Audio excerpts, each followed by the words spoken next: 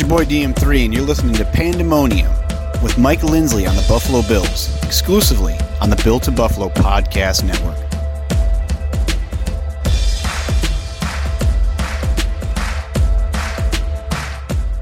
Bills Mafia, what's up? I'm Mike Lindsley, your host of the Pandemonium Podcast here on the Built-in Buffalo Podcast Network. Hey, make sure you follow us, subscribe, download, rate, review, all that good stuff across all the social channels, including our new YouTube page, Built-in Buffalo, and follow us on Twitter as well, at BuiltInBuffalo_. We're doing it 7 days a week, audio, video, and a ton of articles at BuiltInBuffaloNews.com. So make sure you get all over it for your Buffalo Bills. Tough week, obviously, last week, for the Bills in that just wild game, losing to the Minnesota Vikings. I'm going to give you my thoughts on that game. I'll look ahead to the Browns.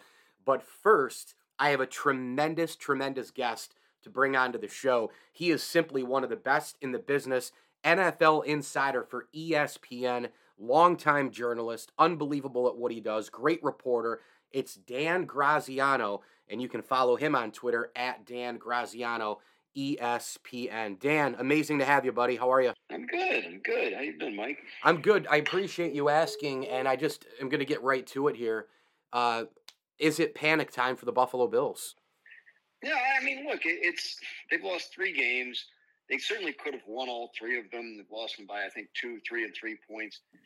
I almost feel like it took like a total disaster meltdown by Josh Allen for the Vikings to win that game in overtime, by the way. So I would not panic. I think they still have an excellent team. I still think they've played, when they've been at their best, they've played better than anybody else. And, what you hope is that Josh Allen, still a young player, as great as he is, takes a step back and goes, all right, look, we're talking about 1 or 2 plays a game here where, if I just swallow my pride here a little bit, maybe I don't make a mistake that costs us. And they are certainly good enough to get on any kind of run, win every single game they play, and continue to roll toward the Super Bowl so many people were predicting for them. It's just a matter of how do they react to this sudden stretch of, bad decision, turnovers by their most important player. Do you think the Bills ask too much of Josh Allen? Well, yeah, probably. I mean, it's almost like they're trapped, right? He's too good. I had their game against Green Bay a couple weeks ago, and talking to Bills people before that game, I was trying to get a sense of because we do the fantasy show and all that stuff, trying to get a sense of the running backs and how they all sort out. And what they were telling me was we like the guys that we have in the run game. We just don't really like taking the ball out of Josh's hands because we feel like that's the best way to win. So I guess they probably do ask a lot of him. They obviously pay him well, and he has the ability to deliver at a very high level. So I don't know. You think the turnovers are a result of them asking too much? I guess that's the key question, right? Because he can certainly do anything they ask him to do, but is he pushing too hard, or is he just, one of the comparisons we were making today was Brett Favre. Like, Brett Favre had a long, successful Hall of Fame career. He's one of the great quarterbacks of all time, but he never, ever, ever stopped making irresponsible decisions on the football field. He was enough of a benefit to overcome any detriment he might be. And I think that's certainly the case for Josh Allen. I know what the standings say, but there's obviously a lot more that goes into, the teams and how they're ranked, and it's how they look, and sometimes it's how they play, when they play, and who they play, and timing, and there's so much that goes into an NFL season, Dan, as you know better than anybody. Where are the Bills right now? Are they in the upper echelon still? Have they dropped off enough for you to go, they're definitely behind the Chiefs, definitely now behind Miami. Miami beat them. Yeah. They're behind the Eagles. They're behind, DEF, whoever. How far has this team fallen the last 2 weeks? I mean, start with the standings, right? They're in 3rd place behind 2 teams that they lost to head-to-head. So they have a little climbing to do. They have to pass these teams, because if you end up with tiebreaker situations, they're behind the 8 ball on that as well. So you step back and assess how good I think this team is based on who's on it, what I've seen, et cetera. You'd still probably put them in a top 5 if you were doing a top 5, right? But they've also kind of played their way out of that so far. Right? In the last couple of weeks, you're not going to. How do you, if you're doing the power rankings, how are you going to put them above Minnesota, who has a better record by 2 games and just beat them? Like that's like that. You have to. The Eagles just lost their very first game. The Chiefs, they lost head to head, but they haven't. They haven't had the bad losses. So we're halfway through the season. I feel like halfway through last season, it still hadn't really all come together for Buffalo the way we thought it would. So they've got a little track record of hitting the gas here in the second half and finishing strong. And I still maintain that they're capable of that. But, the key thing about assessing an NFL season is continuing to adjust when presented with new evidence. And every week gives us some new evidence. And there are some flaws here that I think a lot of us didn't expect. So how do they respond to them? Yeah, they lost to the Jaguars last year, and they had that, brutal game up in Buffalo with the Winds, and the Patriots threw it 3 times. They lost, in that game, and, obviously the Tampa Bay game, they found something in the second half, and then things took off. ESPN's Dan Graziano with us here on the Pandemonium podcast on the Built in Buffalo Podcast Network. The defense, how much of a concern is I have 2 huge concerns. The concern that they give up too many 3rd and longs and 4th and longs, and also they cannot stop the run, Dan. And they've got to be able to adjust to that here very soon. But if you had to pick one or the other, which one kind of jumps out to you as being the biggest problem on D? I'm concerned about the back end because of the injuries and safety. A lot of their defense really rests on the ability of Micah Hyde, who's not coming back, and Jordan Poyer, who's been in and out of the lineup, to be able to, do some erasing back there. And I think they obviously are very, very deep. But to become thin at that position, I think really strikes at the heart of what they've been about on defense. So while they can overcome it for sure, I think if you're an opposing offense, you see an opportunity that may not have existed before. And the other thing, the last couple of weeks, right, Milano and Edmonds have kind of been in and out, and those guys are very important to what they do. So you have elite level players at every level of that defense. And while the backups are good, the whole thing with predicting greatness for Buffalo is elite players and how many of them they have. So when you start losing those, then that's how the opposition gets to say, all right, well, here's how we're going to go after. I talked to Matt LaFleur, the Packers coach, before the Packers went to play.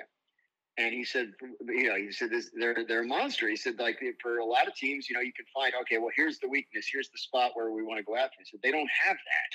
So that was his read as an offensive coach that was trying to attack that defense.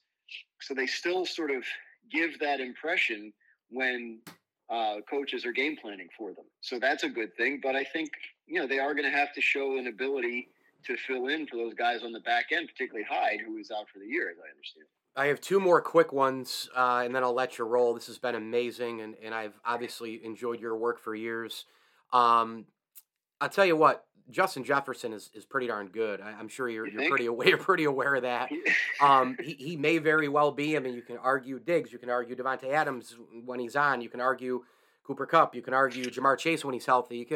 Boy, this guy right here might be the best receiver in football, and we saw him just torch the Bills. If you had to describe him on the football field to somebody who had never seen him play before but was about to, what would you say? Well, you can't take your eyes off him because you don't know what's going to happen. Like he's the Barry Bonds, right? Like when Barry Bonds came up to bat, no one went to go get a beer or to the bathroom, right? Like you had to stay and watch. And I think Justin Jefferson is that guy on the football field. When you talk, and look, the Bills fans who are listening, this is going to be painful. But from an objective standpoint, you're talking about a play on 4th and 18, a gotta-have-it situation where it appears that the play that was called was irrelevant, and Cousins just decided, I'm going to throw it to Justin because I bet he catches it. And he goes up, parallel to the ground, gets one hand on the ball. The defender has 2 hands on the ball. And Jefferson still manages to catch it, not only catch it, but hit the ground, keep the ball from hitting the ground, still having only one hand on it. I've never seen anything like it. And you factor in the situation and the caliber of the opponent. Like that is what you talk about when you talk about difference-making players. And as I just said, Buffalo's got a lot of them. Stephon Diggs is that kind of player when he's at his best. Jefferson right now is doing it better than absolutely anyone else in the league. At a position that is a glamour position, that is an important position, and you listed all these other guys that are great at it right now. You didn't say Tyreek Hill, could have said him too. You're right. But he is as good as it gets at that position right now. Yeah, I think Tyreek Hill might even be in the MVP conversation as well. And yeah, it just goes to show you the unbelievable amount of wide receivers, the skill that they have, that I forgot to put Tyreek Hill in that group.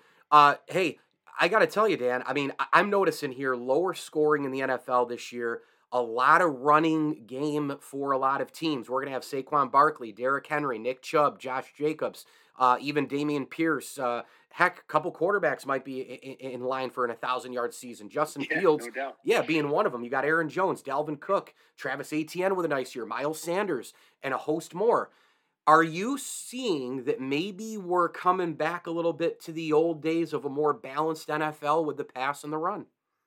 Yeah, because it's chess game, right? That plays out over years.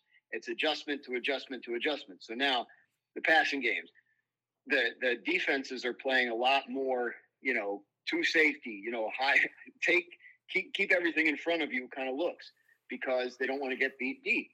So as a result, the offensive coaches have to design more efficient run game. The reason everybody started throwing is because it was a more efficient way to gain yards and score points. But if you're taking away the deep shots and making everybody play underneath, then there can be efficiency found in the run game, right? So that's the counter adjustment that's happened.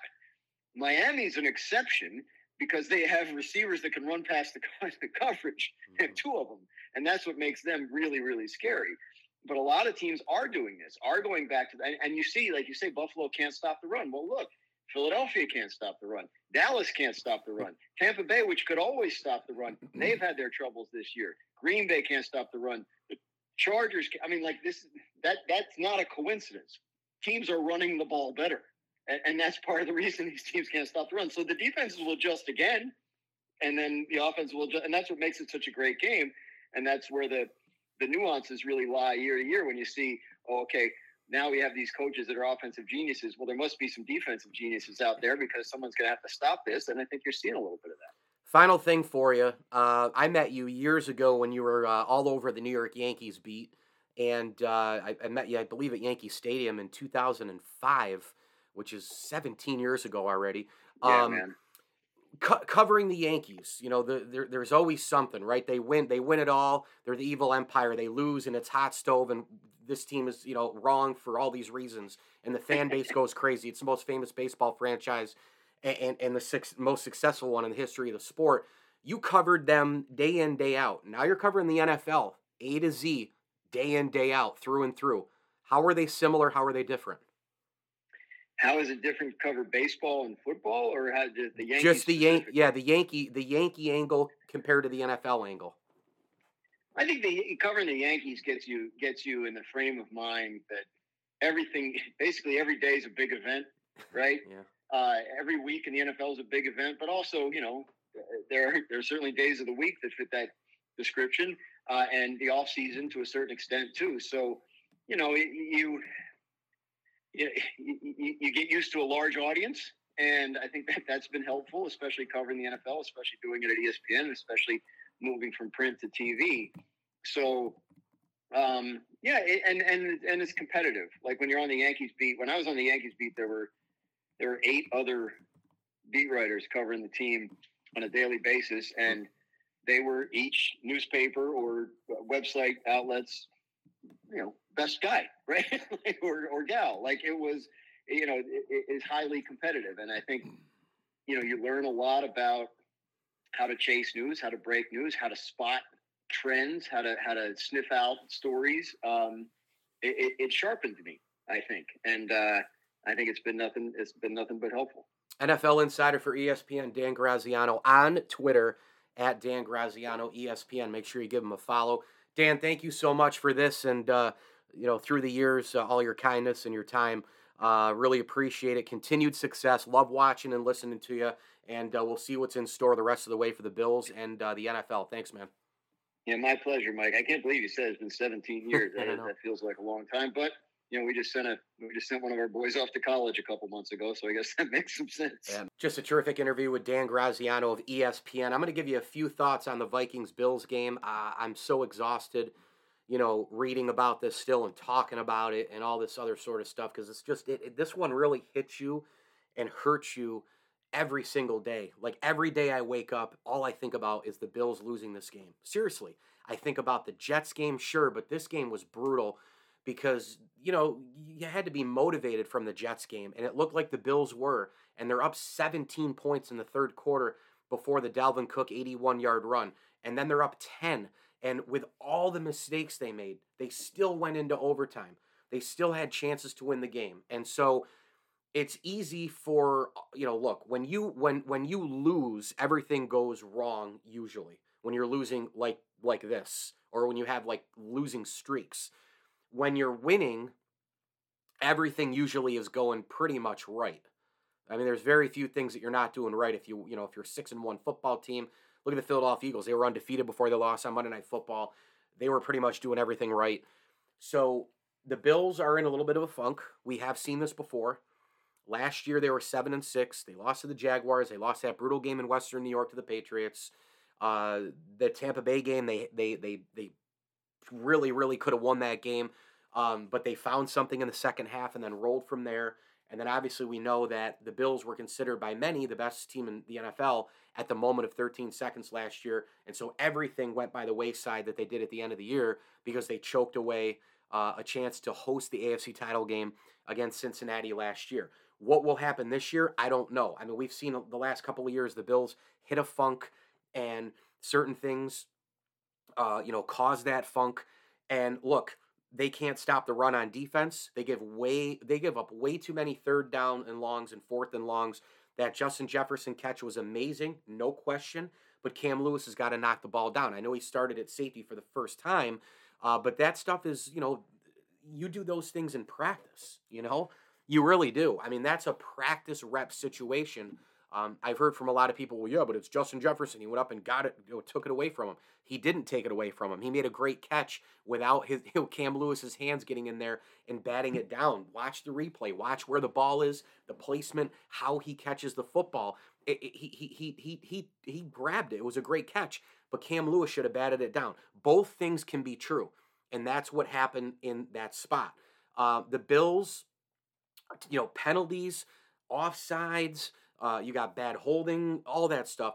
But I think at the top of the and by the way, play calling is brutal as well, right? I mean, coaching has been really, really shaky the last 2 weeks. I mean, you think about this game against Minnesota.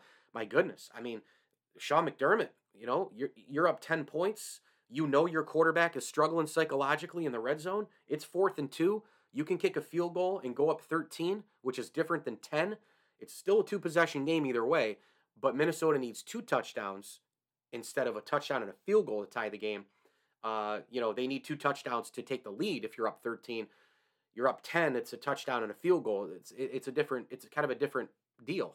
Now, I do understand where McDermott was coming from, only because, hey, if we can get this quick 2 yards, the game's over, right? I would have rather had the field goal happen because Josh Allen has struggled in the red zone so bad, and voila, Josh Allen throws an interception, which leads me to, and by the way, the abandoning of the run game by Ken Dorsey. They had Devin Singletary in the first half. He was hot. They dressed 5 running backs. Why did they dress all those running backs if they're not going to use them? I have no idea. But now that we've gotten all of that out in the air, out in the open, the number one problem is the quarterback. Josh Allen is a guy who is an elite quarterback in this league. I still believe he's an elite quarterback. He just needs to get out of this funk. Something's happening inside his head. I don't know what it is. But he's kind of going against himself. It kind of seems like he has to press, and he's like, I got to make this play. I have to do this. I have to do that. And I feel like, the Bills should be helping him out a little bit with play calling. Oh, by the way, another play call was the stupid quarterback sneak after the Bills had just made an unbelievable defensive stand against Minnesota. If you recall, Cousins threw it on 4th down to Dalvin Cook. It was incomplete, but Jordan Phillips, jumped off sides, and then the Vikings had another shot half the distance to the goal line, and it's Kirk Cousins trying to sneak it in. The Bills stuff him. and you're thinking as a Bills fan, okay, cool. Like, game's pretty much over, right? Like, just get out of the end zone, just that 1 foot line, just a little bit. Now, the Bills work predominantly out of shotgun. Why didn't they go to shotgun in that space? Give Josh Allen some more room.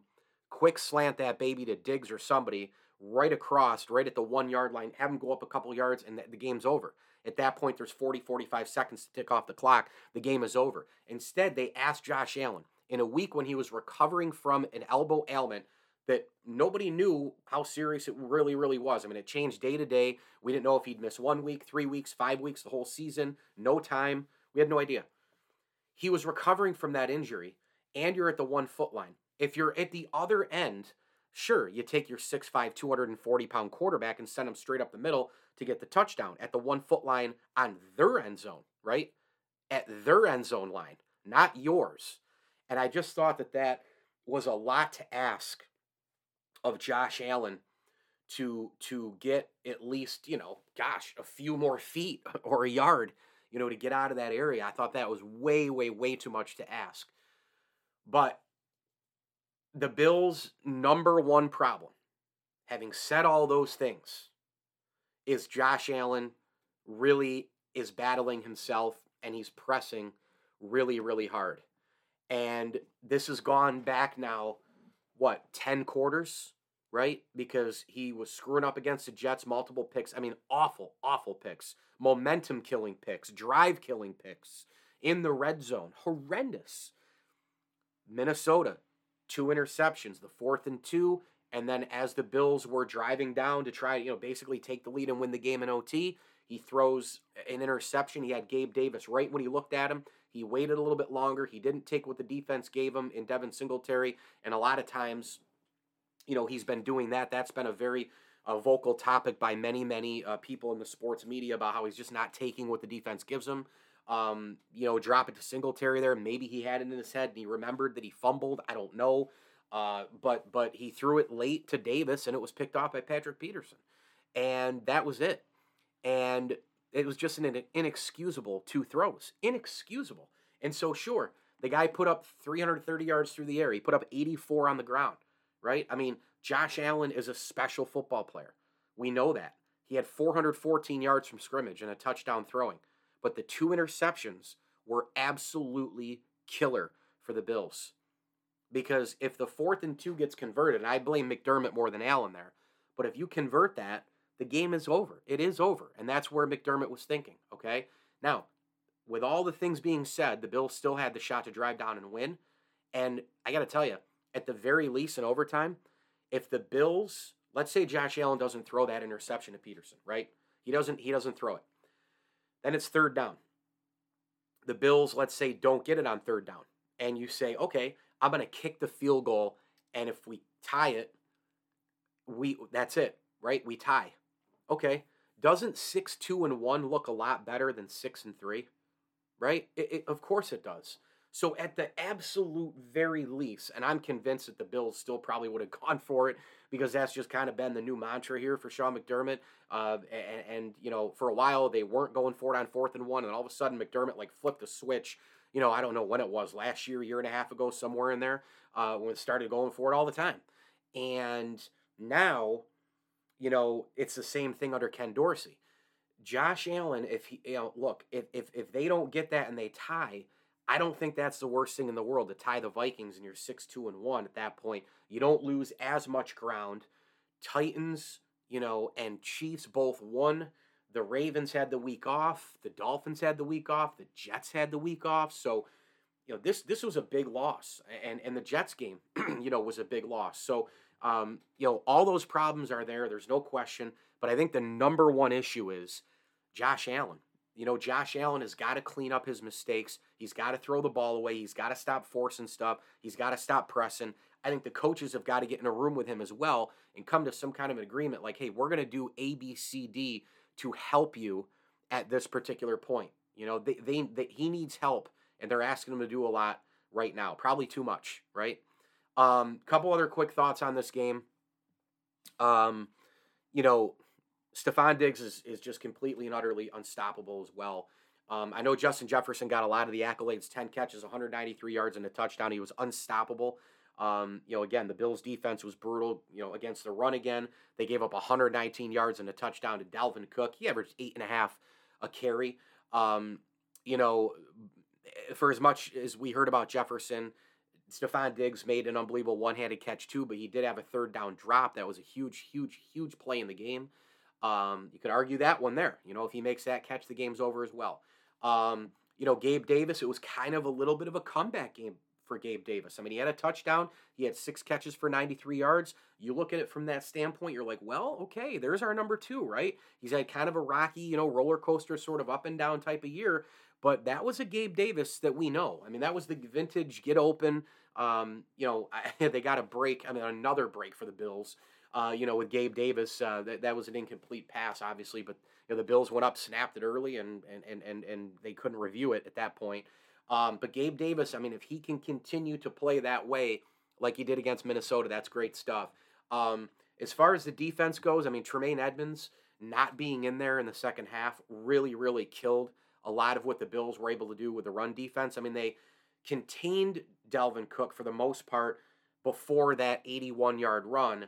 And with Edmunds not being in there, that really hurt them, because I think Edmunds and Milano both play off each other with the run extremely well.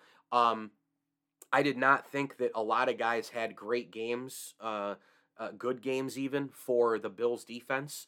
I thought Christian Benford got a lot of tackles by default. He got torched by Jefferson early. Taron Johnson kind of, has been lacking for plays in the last couple games.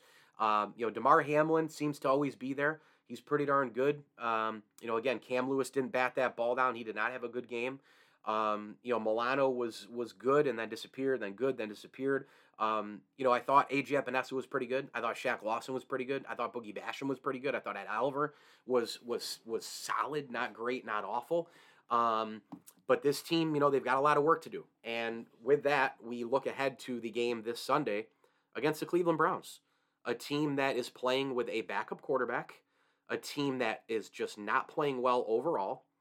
And they have, don't get me wrong, they have a host of great players on this roster. I've said it for, a few years now, that I think the Cleveland roster is one of the best in the NFL. They just don't have the quarterback, right? It's like minus the quarterback. And that's what you need. Now, they are getting that reinforcement soon in Deshaun Watson. I don't think he should be allowed to play, the entire year. But this is a team that does have a cornerstone franchise running back in Nick Chubb. They have an number 1 wide receiver in Amari Cooper, right? I know his yards aren't that much more than Donovan Peoples-Jones at this point, but he is their number 1, and he's great in the red zone as well, right? Defensively, they have a cornerstone cornerback in Denzel Ward.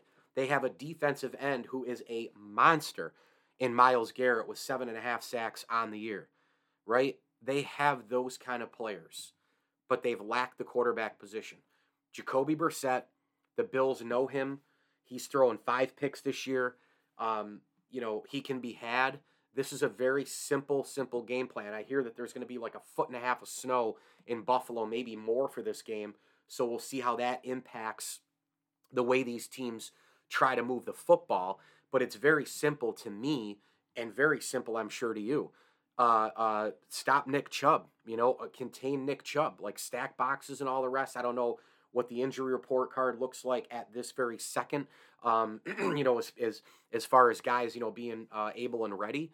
I don't know, Edmunds, will they have multiple other injuries that we don't know about right now?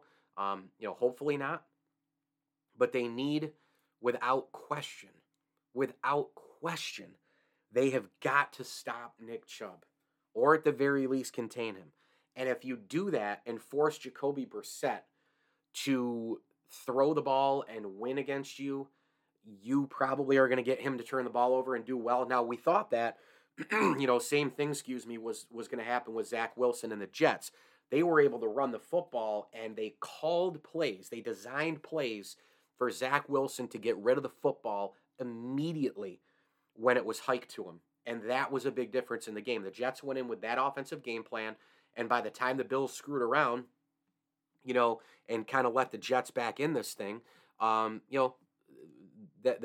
was, he was playing well enough at that point. I mean, the Bills They were up, I think 14-3, right? They squandered that lead. It was 14-10 at the half, and then the Bills didn't get in the end zone the rest of the game. They scored a measly field goal in the fourth quarter, and Allen had those two horrendous interceptions. So, the game plan here, get Nick Chubb, stack the box, go after him, do whatever it takes. I don't care if you pinch safeties. I don't care if you pinch corners.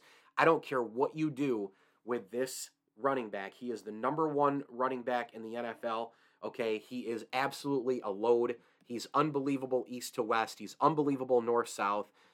He busts tackles. He's awfully difficult to bring down. I think, though, that the Bills win this game.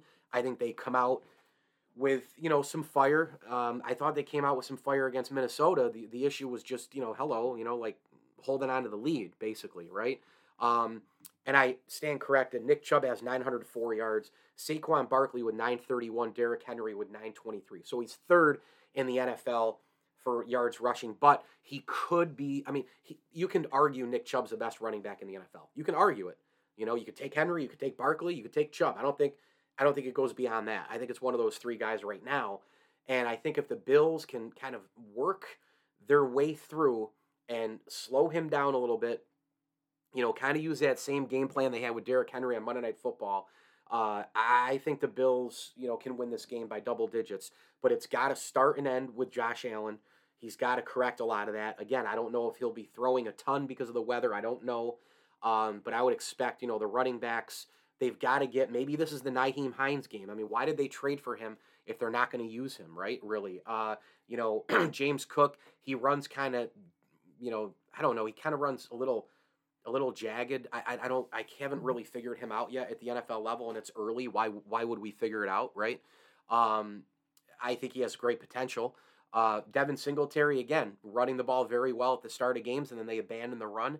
The Bills on that 4th and 2 where Allen threw the interception, if you remember, they only needed 2 yards, and they threw it 3 straight times on 2nd, 3rd, and 4th downs. That is inexcusable. One of those should have been a run. I'm not saying 4th down, but certainly 2nd or 3rd.